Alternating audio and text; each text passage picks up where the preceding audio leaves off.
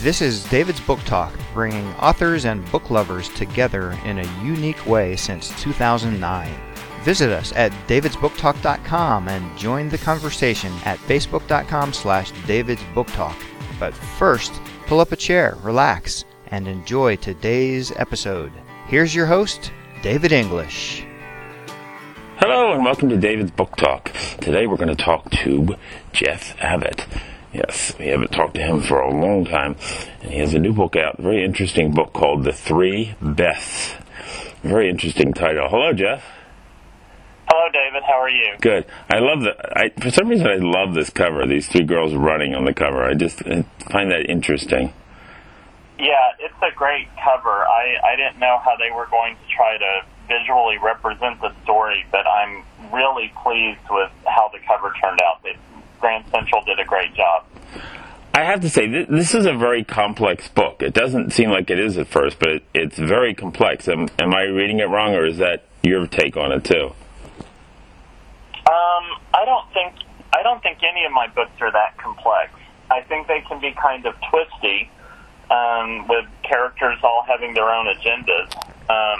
But it never feels complex to me when I'm writing it. I mean, I tend to think that my protagonists have a very singular objective and are doing everything they can to pursue that. Now, when you first started, you did the Jordan Petit series, which I absolutely loved. I don't know, how many books were in that series? 4. 4, and they were all from... Now, why didn't you continue that series? I'm curious. Well, my father became terminally ill, and I was his caretaker, and I just could not work full-time and write and take care of him.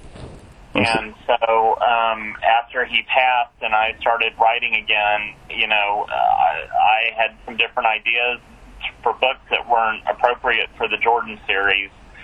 So that was when I started writing the Whit Mosley novel.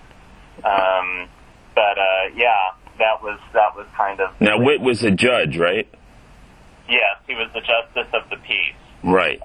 There's an oddity in Texas law where in rural counties, justice of the peace will serve as a coroner, and a JP does not have to have any legal training. It's an elected office. It's like a small claims court, but they are in charge of declaring whether there should be death inquests or arson inquests. So that was an interesting way to put sort of an amateur detective into a role of law enforcement responsibility. Right. So you had those two series, and now you're writing what they consider standalones for the most part now, right? Yeah, I also wrote the Sam Capra series about a former CIA agent. Oh, really? I didn't know about that one. I wrote 5 books in that series. But the last 2 books have been standalone novels, and I've written 4 other standalones. Right. Do you prefer standalones? Is it nice to start over from the beginning and just write a fresh book, or do you miss series writing? I like doing both for different reasons. With a series, it's a feeling like you get to revisit old friends. Mm-hmm. I think readers really like series. I've written 2 standalones in a row. I'll get emails every week asking when I'm writing another Sam Capra book. But with a standalone, it's sort of fun because it's a whole new set of characters, a whole new situation. You have a little bit more room to move. But I like writing both of them. So but it's just for different reasons, like when you're in a different mood for different kind of food, I guess. Well, one of the things I like about this book is Mariah and her father. I love the dynamic between the two of them, and I love, there's friction between the two of them, even though they're father and daughter. There's some friction there, and there's unresolved things, and I love that tension that's between them. It really highlights the book. Thank you. I mean, the whole premise of the book came from their relationship. I was wondering what it would be like to have one parent just vanish and have the other parent be suspected of murder or kidnapping or having gotten rid of, his wife, and she is, living with her father who's been accused of this but never arrested because there's no evidence to link him. And what would that be like? And I kept thinking about, she would feel loyalty to her mother, but she wouldn't want to believe her father was capable of it. Right. And it just seemed like a very rich thing to mine. And, a lot of Mariah's obsession in the story is to clear her father's name and find out what really happened to her mother. And there's not a straw she won't grasp at to try to and I love as the book goes along, it gets more and more interesting. I really like that. You really write good characters. I mean, that's the crux of the book. You have to believe the characters. I've read, books where I start reading and I'm like, I don't even believe these characters are real. They don't seem real to me. And it's so important that the character seems real. There has to be, you have to flesh them out enough for them to really relate, where the reader can really relate to the characters. Well, I agree 100% with that, David. And, not always the writing of the book goes smoothly. I'll bet. When I run into a problem or an obstacle, it is always almost because I haven't explored a character enough, or a character is doing something sort of contrary to what's been established for them without a good reason. If you really address your characters, the story will unfold organically, I think, much more effectively. So anytime when I run into a problem with the writing, I go back through the pages and think, where have I fallen short in creating these characters or addressing these characters or understanding these characters? Just throwing in a plot twist isn't always the solution. The twists need to arise out of what you've established about the characters. And you have one character in particular that I really, really like. That woman, and I don't want to give too much away, but it's that woman that sits behind the desk that owns the company. I love that character. The receptionist, Aunt Claudette. Yeah, and she's an amazing woman. I want to read more about her. I mean, I found that she was a character. Now, this is sort of the funny way about books getting written. She was a character who had somewhat of a different role in the first couple of drafts of the book, and I thought, this just isn't working out. And I gave myself the time to think about, what would this woman really, really be like? This elderly, abrasive, sharp-witted woman who runs this large trucking company and has all these young folks jumping through hoops. What would she really be like? What would her motivations be? How would she express herself? Because she just doesn't care. She's not a person who worries too much about what other people think. She's more worried about People magazine is what she's worried about. More worried about her missing out on her People magazine. Right. So yeah, she was a lot of fun to write. I enjoyed writing Claudette. I don't know that I'd want to hang out with her too much, but I enjoyed writing her. Yeah, it's just one of those interesting people you'd love to know more about. I mean, and as you read books, you find these characters that really somehow you just want to know more about. Well, my house burned down while I was writing. Yeah, that was horrible. And I had finished a draft of it about 2 or 3 weeks after the house burned, and it was definitely not my best work. It just wasn't, and I was dealing with a whole lot of stuff. And going back through the book, I told my editor, I said, I really need to tear down this manuscript and kind of rebuild it. There's a lot of changes here I need to make. But we were talking about the good things that should be preserved from it, and Claudette was one of the things that should be preserved from the earlier draft. So she had to survive multiple cuts. Now, do I remember? Did she chew gum? I can't. Did she chew gum? Yeah, I'm trying to think if Why do I picture her as chewing gum for some reason. I don't know why.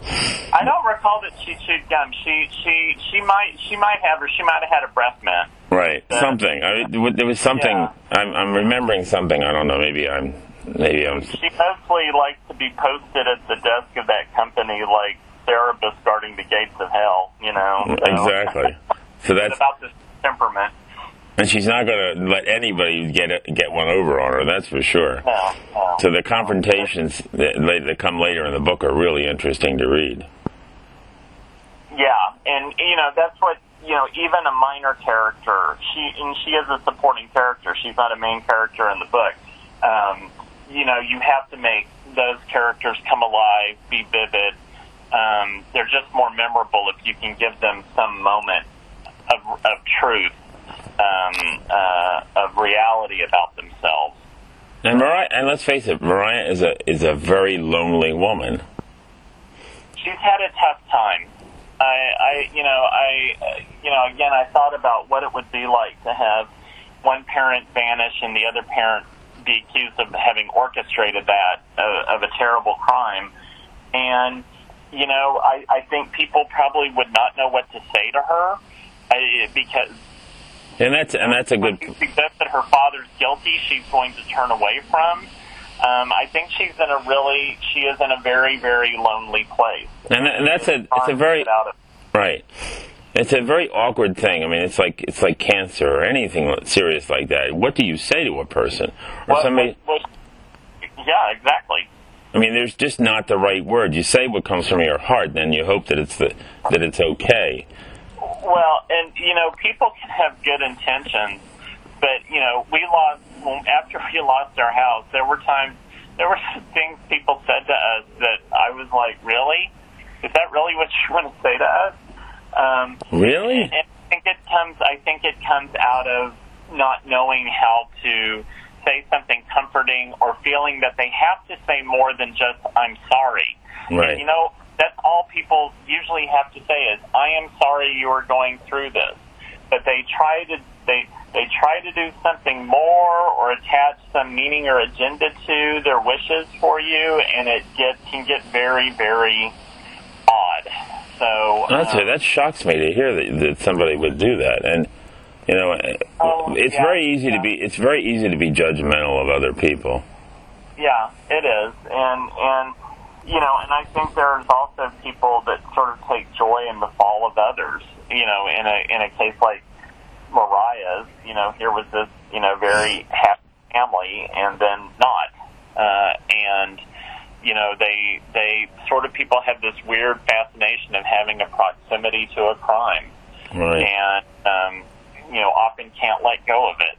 I love some of the things that her father, Craig, some of the things these neighbors are writing to him. I just love that. They're so unbelievably harsh, and yet that's the way people are sometimes. It is the way people are, and you can imagine that people being interviewed after she vanished on TV or for press, and I didn't really go into that, but people get solicited for their opinions all the time, and that's why you hear these cliches like, oh, he was always so quiet, he kept to himself, right. When it's about someone who's been accused of a crime. And there were people who supported and believed him, but there were a lot who just didn't. And I kept thinking how corrosive that would be to the parent-child relationship between Craig and Mariah, and the sort of feeling that they're sort of imprisoned together in that house. And the thing is, with Craig, if he goes to the neighbors and tells them what he thinks, and how mad he is at them, then he actually it almost is like he's acting crazy, and they start to believe that he could do that he could kill his wife. You're right. If you stand up for yourself, it could become a self-fulfilling prophecy a little bit about how you're viewed. What is the right choice to make? Do you say nothing? People say, why isn't he defending himself? If he defends himself, people are like, oh, look how aggressive he is. It's not always it can be a no-win situation. So I wanted that to be sort of the foundation for this story, as when Mariah decides to start investigating this disappearance of a second Beth, because she's just grasping at a straw that can somehow be, connected, or it's just something for her to look at. So was this book fun to write? I mean, other than the fact that you had all these personal problems going on, putting that aside. Excuse me. There were times the book was fun to write when it was going well. When it's not going well, fun is not really the word I would choose. Well, don't you always know that it's going to come together? Yes, but I have to be reminded of that sometimes. My wife is good at saying, you kind of go through this with every book. Or my writer friends would point out that, you will get through this. And when it starts clicking into place after however many drafts or edits that you've done, then that truly is kind of fun, and it's a really good feeling. And then that the ideas that you're having now to fix the book or to make the book stronger were worth waiting for. But there's always that bit of like, why couldn't I have thought of this 3 months ago, or 2 weeks ago, or when I kind of needed a little bit. But that's just the process, and you have to respect the process and just keep going. Well, I would think though that knowing that eventually you're going to get there, that makes it easier to take. Other than, I guess some writers go through, they write a book and they're not sure they're going to get to the end of it. They're not sure they're going to be able to complete it. That it's going to be. Well, yeah, and I've thrown out books before. I threw out 200 pages of a novel that just wasn't working. But I've done this 19 times before. So I know that I will get through it, and I'll end up with something that I am happy to have my name on, and I will get through that process. I just sort of have to trust myself that I will get through it. But I have every time, and I know I'll do it again. So how much stress is involved in getting to that point? Do you lay awake at night worried, and do you drink a lot of coffee? I was laying awake worrying more about getting our home built again. That sort of eclipsed everything. Under normal circumstances, no, I'm not laying awake. It's more like I'll get an idea that's really useful right before I'm dropping to sleep, and I hope I get it written down. Right. So I'll have it in the morning. But, I have my techniques like everyone else does. Like if the writing is not going well or I'm struggling from day to day, I'll end the day's writing in the middle of a sentence. So the next day it's easier to start. I just have to finish that sentence and I'm started. Oh, that's an interesting comment. I've never heard that before from a writer.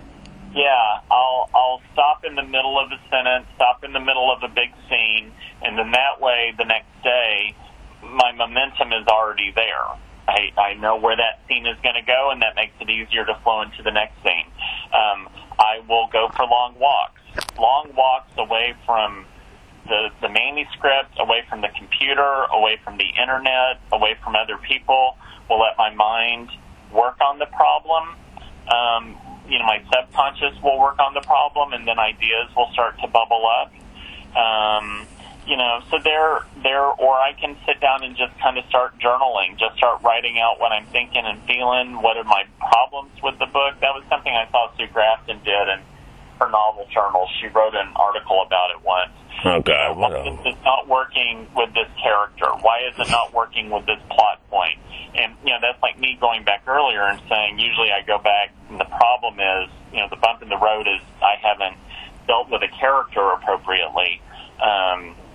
But just writing out what is the problem here, how are ways I can solve it. And you can put down lots of bad ideas on paper. No one's ever going to see them, but that bright, shiny idea that's the right one may suddenly, assert itself.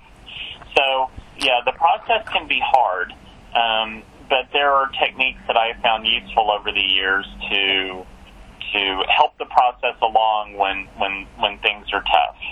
Now, does your wife help? Is she an encouragement? Is she helpful to get you through that too? Oh, sure. She's a remarkable woman. I don't know what our family would have done without her as sort of our anchor, and having lost our home and all of that. She's just an amazing person. But yeah, she's always encouraging to me if I'm feeling down, reminding me I've done this again and again and again, and I've gotten through it. She's usually my first reader, and she's a thoughtful reader. And does she tell you if she doesn't like something? Does she say, "I don't like that," or "Get that out of there"? Yeah, she'll tell me in a nice way, if she's not connecting with something. I know when she's reading it, we're in bed and I'm reading, some book and she's reading the manuscript. If she looks over at me and she goes, "Damn it, Jeff," I know that's a good sign because she kind of wants to go to sleep. Right. Because it's the day. She's a kindergarten teacher. She's had a long day. But when I get a "Damn it, Jeff," that's when I know she doesn't want to put the book down and she's going to lose sleep. And so that's sort of our joke. But I couldn't have had a writing career without her constant encouragement and support. So while writing this book, and like you said, you had a lot of your house burning down, and you had a lot of support from other writers, which was really wonderful to see. A lot of support from other people who really care. And when you realize people care, that means an awful lot. It was amazing. I lost 2,500 books in the fire, and there was a group of writers, Meg Gardner, J.T. Ellison, and Laura Benedict, who are all also crime and mystery authors, and they secretly organized a book drive via Facebook. And had authors mailing me books. And, I was getting boxes of books from people, and there would be a note inside, saying like, "I'm enclosing a book that my late wife loved, and I hope you'll love it too." Wow. Or, Lee Child sent me a whole bunch of signed first editions of his books. What a guy. And was like, "Jeff, sell these if you need to, or keep them if you want," which I really appreciated, and I've kept them all. But yeah, it was, and I think one of my favorite notes, someone said, "I'm not just sending you the books that I wanted to get off my shelf, I'm sending you books that I loved, and I hope you'll love them too." Oh, wow. And so it was really overwhelming in those first few weeks after the fire. Because, that was my personal library, and I was lucky to have it, but it was also built up over, I had books in there from when I was a teenager. Like when I first read Sherlock Holmes at age 12, I still had those books. And all my books I'd had as an English major. And, it was my library. It was a very singular thing, and you can't really quite replace it. And so, but that's okay. Onward, I have new books now, and I'm excited to have those. That's wonderful. Yeah, it was a remarkable show of support. And then a lot of people, my novel Blame had just come out. It came out 10 days after the fire. And authors were, promoting me to their readers, saying, "Please pre-order Jeff's book. Ask your library to order Jeff's book. Go buy it on the day it comes out. Let's, stand up for him." And, that was a tremendous help. So that's really moving. I'm getting teary-eyed just thinking about this now, all these people helping you. And, yeah, it was very sweet. And to know that people care that much, it's an overwhelming. I felt it myself. Sometimes you don't realize how much people care. Sometimes, we all have times where we feel alone, or we feel like, we need people in our lives, and when we're reminded how much people care about us, it really makes a huge difference. I have always thought that the crime writing community, and I don't know about science fiction or romance or other genres, nonfiction, what have you, but that the crime writing community has always been so supportive of each other, so encouraging, and always stand together. And so, then you get to really see it in action, and it's remarkable. You mentioned about a 200-page book that you threw out. Do you think you could have somehow tweaked it and made it into a novel that would have worked? Maybe, but I also was just kind of weary of it, and sometimes it's best to know when to stop working on something and go work on something else. Really, time is the only resource that I have. That's true of every writer. And, when something isn't working, just go and put it aside. But, yeah, what I think is more likely in that is maybe one character or one idea from a project like that may persist and work itself into another project. Right. That I got 200 pages out, was not inconsequential. But sometimes just that execution of the idea is not going to work, and it's just better to move on to something else. So, can we expect any more in any of your series? What can we expect in that vein? Well, I still get it. I mean, I haven't written a Jordan Poteet book for 21 years. Wow. I still ask when I'm writing another one. Those are with a different publisher than the publisher I'm with right now. But, maybe I got the right idea. Maybe I would write one. You realize how wonderful those books are. If anybody hasn't read them, I suggest you go out and find them. And are they still in print? They are still in print, yes. Because they are wonderful. I remember when I first read them, how wonderful all of them were. Oh, well, that's very kind of you. Yeah, they're in print. They're in ebook form. But, yeah, I mean, I could write another one of those. I definitely will write another Sam Capra novel. I just, he went through quite a bit in those first 5 books, and I just felt he needed a vacation. But that's going to be hard because you haven't and when's the last time you wrote one of those? That was 2 years ago. Oh, it was only 2 years ago. Okay. Yeah. So that won't be as hard as with Jordan Poteet. You'd have to go back and remember everything you wrote about him. 21 years is a long time. Yeah, I wrote another Jordan. I'd have to go back and reread all 4. And, rereading your books is just your favorite thing to do. Yeah. I can't imagine what that's like for a writer to reread their books. It's a little weird. I mean, there are times I remember, writing exactly that phrase, and then other times I'm like, wow, I don't remember writing that, but that's okay. Isn't that strange? It is a strange. I do some diary writing every once in a while. I go back and I look and I'm like, why did I write that? What is wrong with me? Yeah. But, you kind of always want to go back and rewrite and edit, but it's written and it's there, so, onward. That's all you can do is keep moving forward. Was there anything that motivated you to write the 3 Beths? Was there a true story that you read or anything that brought this on, or was this just right out of your imagination? Well, I think, over the years we've all read stories of when someone has gone missing and their family, pleads for information or, for anything to come forward to help in resolving the case. And I kept thinking about, okay, what is that like when the camera's turned off and the press has walked away onto the next story, and that then that was sort of the genesis for the characters of Mariah and Craig. And then I thought, what if in trying to investigate something about her mother, she investigates a crime that could be even more dangerous for her.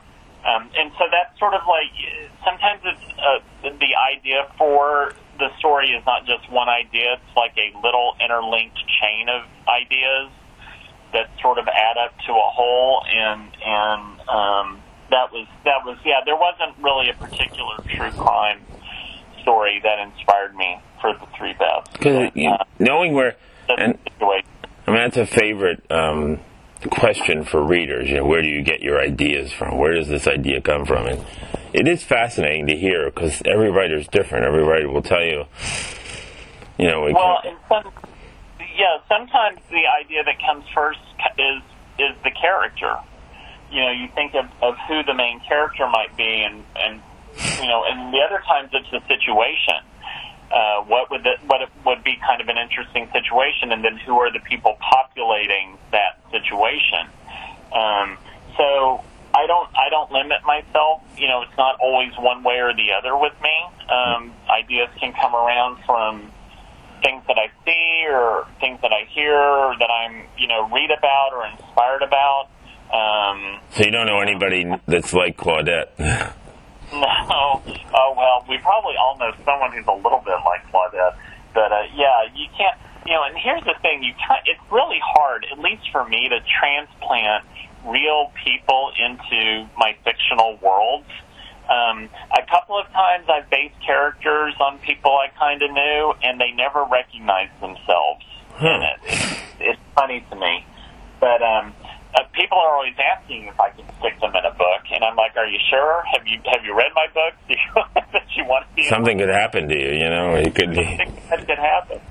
So, yeah, I mean, I feel like I'm paid to use my imagination, so that's what, but, yeah, often there are little seeds in reality that will sprout forth an idea, but it never is quite like how it is in the real world. Yeah, exactly. I wonder, do you have like a box full of ideas that you just pull some? I mean, do you have like if you get a really good idea for a book, do you like write it down and stick it somewhere? Yeah, I have an ideas file. It survived the fire. And I've had some things written down for ideas there that have been in there for probably 15, 20 years, and I may never write them, but the ideas are written down. And sometimes I'll go back and look and go, wow, I thought that was a good idea. Now I look at it and it's not such a great idea. Right. But yeah, I do write down. Well, how do you know what's a good idea and what isn't? I mean, how do you know for sure what's a good idea? Do I want to spend the next 10 months with this idea? And if the idea keeps nagging at me, and if things related to the idea keep cropping up, that's sort of a sign to me. There are other times I get ideas, and they never sort of proceed beyond the idea stage. So it was like, okay, that was an interesting thought, but a thought is not an idea. And because you have to start thinking about, it's not just the idea that makes the book, it's the execution of that idea that makes the book. And so, do I want to, if I start having thoughts on how the idea could be well executed, that's an idea that has traction. But like for the book I'm working on right now that I'm presently writing, I wasn't sure it was a great idea, and my wife and I were in the car, and I talked about it to her, and we talked about it for 20 minutes, and she was like, you understand this is a really good idea, and I was like, is it? Yeah. Because, you can sort of be your self-doubt kind of thing. And after she said that, I was like, yeah, this is kind of a really good idea. And then I went off to go and start researching it, because I was going to have to do some basic research to see how I would flesh this out. Then it really caught fire in my head, and I was like, this really needs to be the next novel. So, it has to be the seed that can find some fertile ground in your head. Right. And another writer might take that same idea and execute it entirely differently in something that I would be sort of indifferent to. She or he might be super excited about. Right. So, which is how we get the wonderful variety of books that we have. Exactly. And, you read a book and to me, I have to get interested in the characters right away. I have to be able to get into it, or it's just like you're just slogging your way through it, and it's not worth the time if you can't get into the book. Right. And you certainly, knowing the author's history, that you've enjoyed them before certainly helps. Yeah. But writers don't always write the perfect book. There are books that don't work as well as others sometimes with writers, I find. Anyway. Oh, that's this is my 19th or 20th. I've lost count. Might be my 19th novel. I'm sure some of my novels are better novels than others. Not all 19 of them are going to be necessarily at the same level of quality, but readers would say different ones appeal to them more than others. So. Well, it's interesting how you have a lot of one-name titles. You have more than a few. I have more than a few, and it's easy. I had a friend who worked, an author friend who worked in a bookstore for a while, and she said you would not believe how difficult it can be for veteran readers to remember the names of books. And I said, I'm going to try to make that easier for them. So, yeah, I do have a lot of one-word titles. The Three Beths is not one. That's even kind of a title that's hard to say out loud, The Three Beths. I've had people say, what? Because I think I said deaths or something. But it's an easy story of people. It's a fair fact, I was at Lisa Scottoline's book party over the weekend, and these ladies in back of me asked me what your book was about. I had it in my hand. I was reading it. I said, it's about 3 ladies named Beth who will disappear. And they were instantly interested.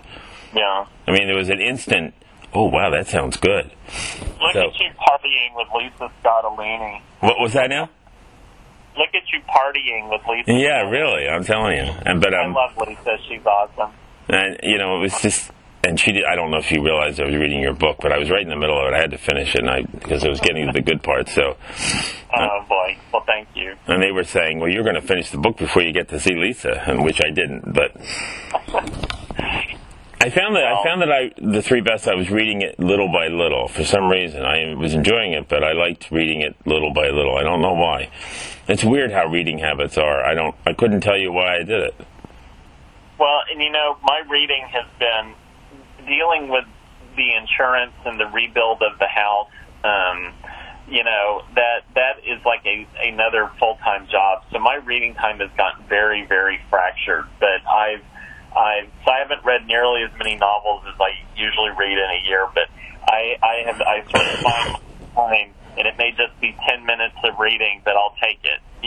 Or right. The next week I'll get a full hour. So are you in a good place right now?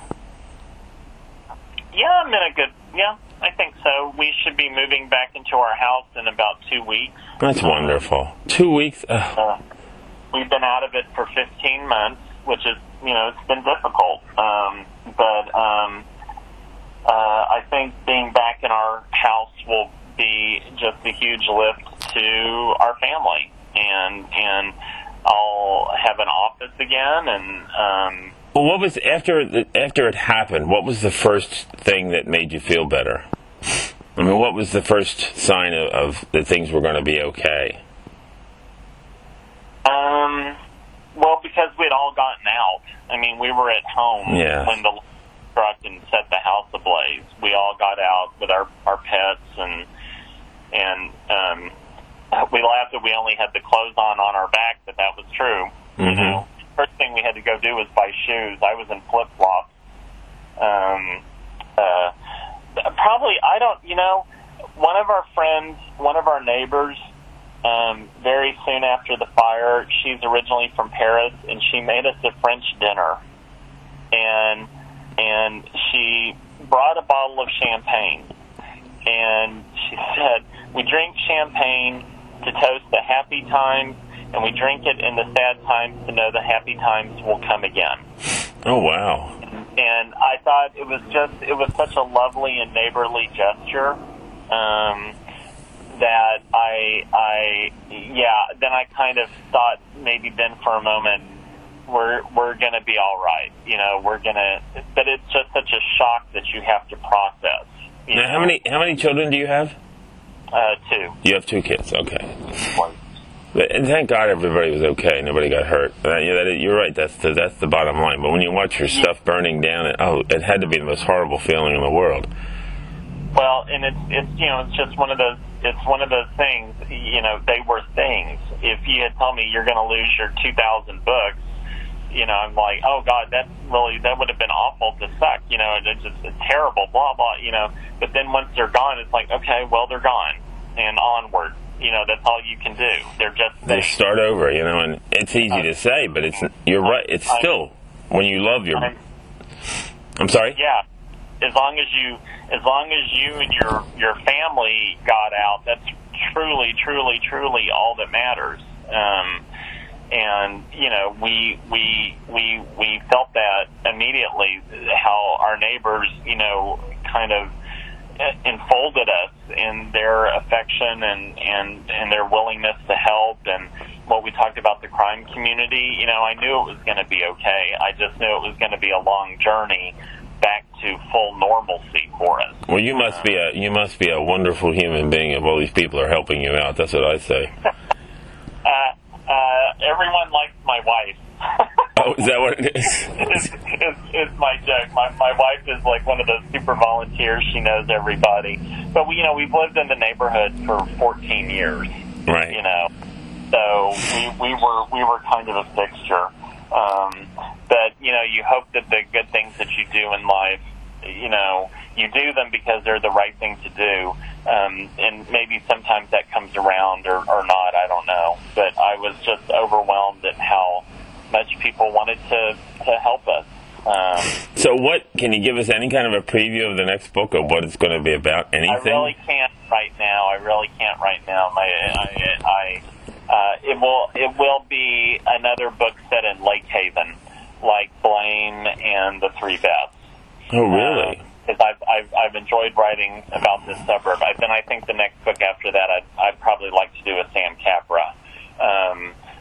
And maybe taking a jump forward in time with Sam, where the last book ended, maybe jumping forward 5 or 10 years to sort of a different point in his life. But yeah, the next book I think is going to be a Lake Haven book. I've just enjoyed writing about this Austin suburb. Will Claudette be in it? I doubt it. I'll note your request. Oh, she's wonderful. I mean, she's absolutely. I can imagine her having her own detective agency. I mean, just think of the fun that would be to write. I think maybe Claudette's in charge of the Lake Haven daycare now. That'd be even funnier. Oh, whatever she does, young one.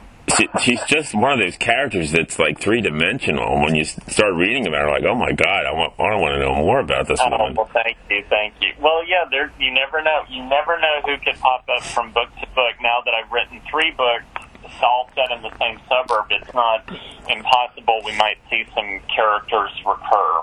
I was just going to say that. Maybe some of them will come back. And isn't that what's his name? Linwood Barclay did that with that trilogy he wrote that was so incredible. Yeah.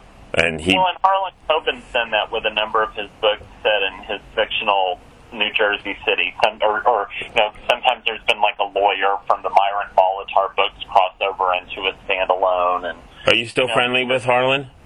Oh yeah. Oh yeah. I mean, I knew you've known him for years. I didn't know how close.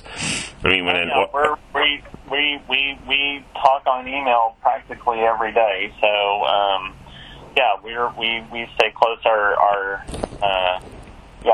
I used to be able to email him. Now you can't even email him through his website anymore. He's too big, I guess. I don't know. I'm sure I know he remembers me. I just don't have access to his email anymore. So you're very lucky to have that. Because Harlan's one of those fascinating human beings. Yeah, he's a great guy. He's been super supportive of me. Always very encouraging. So I've always appreciated his friendship. So what is your biggest fear as a writer? Do you have fears? Sure. I mean, I think, people worry about being dropped by their publisher or losing their reader base out of a lack of interest. I think it's been, it's... Thank goodness your publishing company's not owned by CBS. I think it's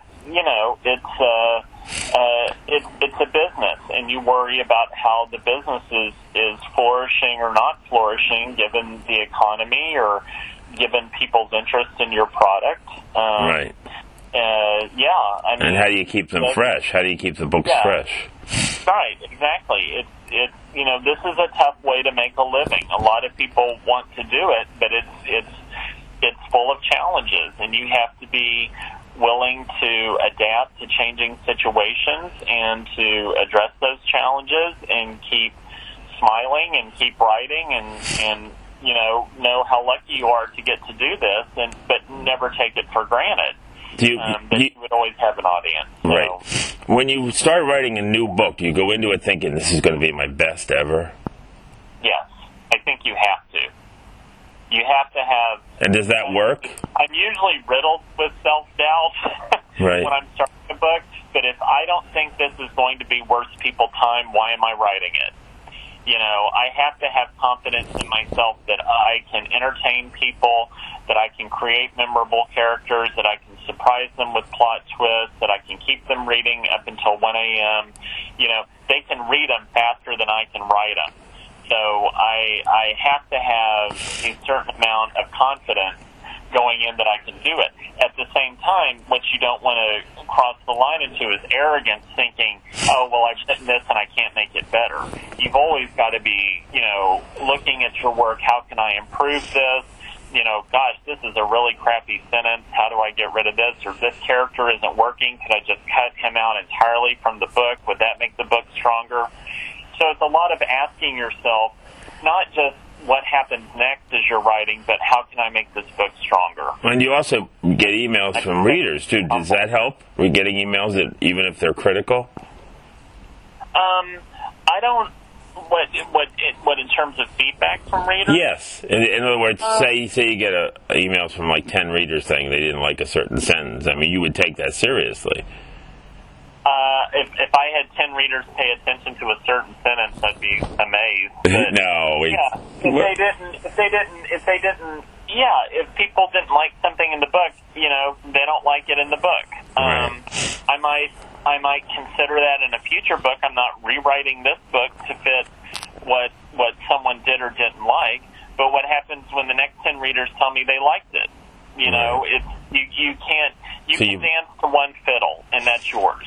Right. It's hard to make changes based on audience feedback like that. Now, sometimes, like if I've killed off a character and people are distraught about that, I get that. I understand that. Or if people say, I really like this supporting character, would you ever consider bringing them back? That's probably where that'd have the most effect on me, is when they say, we'd like to see someone back again. Because that's something I can control, right? And I can possibly do in a future story. That's what Patricia Cornwell did with Benton, with her character Benton. She finally brought him back because so many people were complaining about him being dead, and... Right. That was freaky. But the first book back was totally freaky. I mean, it wasn't quite as believable as I would have liked it to have been, but... Well, I have... Mostly what I hear is that, they want another Jordan book or they want another Sam book, and in the Sam book they want him romantically allied with another character that they like. So that tends to be the kind of feedback so much that you get, that you can do something about. You must have gotten a lot of letters about Jordan Petit when you didn't write them anymore, and you must have gotten quite a bit of email about that. I did. I still get emails from people who have discovered the series and are asking if I would ever consider writing another one. But, it's just, I haven't necessarily had the time, and those books are written in a certain kind of tone I'd have to rediscover. But if I had really, really, really the right idea for the next Jordan book, I would be willing to write it. But, the last one came out in 96, and so I think it'd have to be an older and wiser Jordan. I don't think I could pretend that I was writing these books set back in the 90s, again. Although that'd be sort of an interesting thing to do. But, we'll see. If I get the right idea, I'd write it. So the book you're working on now, when do you usually finish it? I mean, is it how much before the pub date are you totally finished with it? Usually it's several months before the pub date when you're done with it. So you're well in advance of the deadlines. Yeah. But they've got to have time to get it copy edited and get it, ARCs produced and get it out to the press, get it out to booksellers. So there is some pressure to get it done, definitely. Oh, sure. You've always got to get the book done. So. Well, it's been a delight to talk to you again. It's been so many years, and I really enjoy it. You're always enjoyable to talk to, Jeff, and I'm so glad everything's going well for you now. Oh, I really appreciate that, David. I appreciate you having me on this morning. It's been just wonderful. The book, again, is called The Three Beths. It is out from Grand Central on October 23rd in all your bookstores and audio and everything. There is an audio version of this? Yes, they'll have an audio version out. Who does the reading? Do you know? I don't recall the narrator's name. Okay. We had a list of possibilities, so I'm not sure exactly which one they settled on. Wouldn't that be interesting to listen to all the different takes on If they had the different people doing it, and you could decide which one you like the best, that would be interesting. Yeah, they don't audition by all reading from it. You hear their samples of work of other books they've narrated. Oh, okay. But even that would be interesting to say you could pick one out and say, "Ooh, that's the person I want to do my book." Sure. Yeah. So thank you very much for this, and this has been David's Book Talk, and we'll talk to you next time. You have just enjoyed the podcast of David's Book Talk, brought to you by your host, book lover David English. Please visit us at davidsbooktalk.com. Follow us on Facebook and Twitter, and subscribe to our podcast. We want to hear from you, and we don't want you to miss our upcoming shows with top authors like Mary Higgins Clark, Patricia Cornwell, Lisa Scottolini, Jackie Collins, Nelson DeMille, Michael Connolly, Sue Grafton, Steve Martini, Dale Brown, David Baldacci.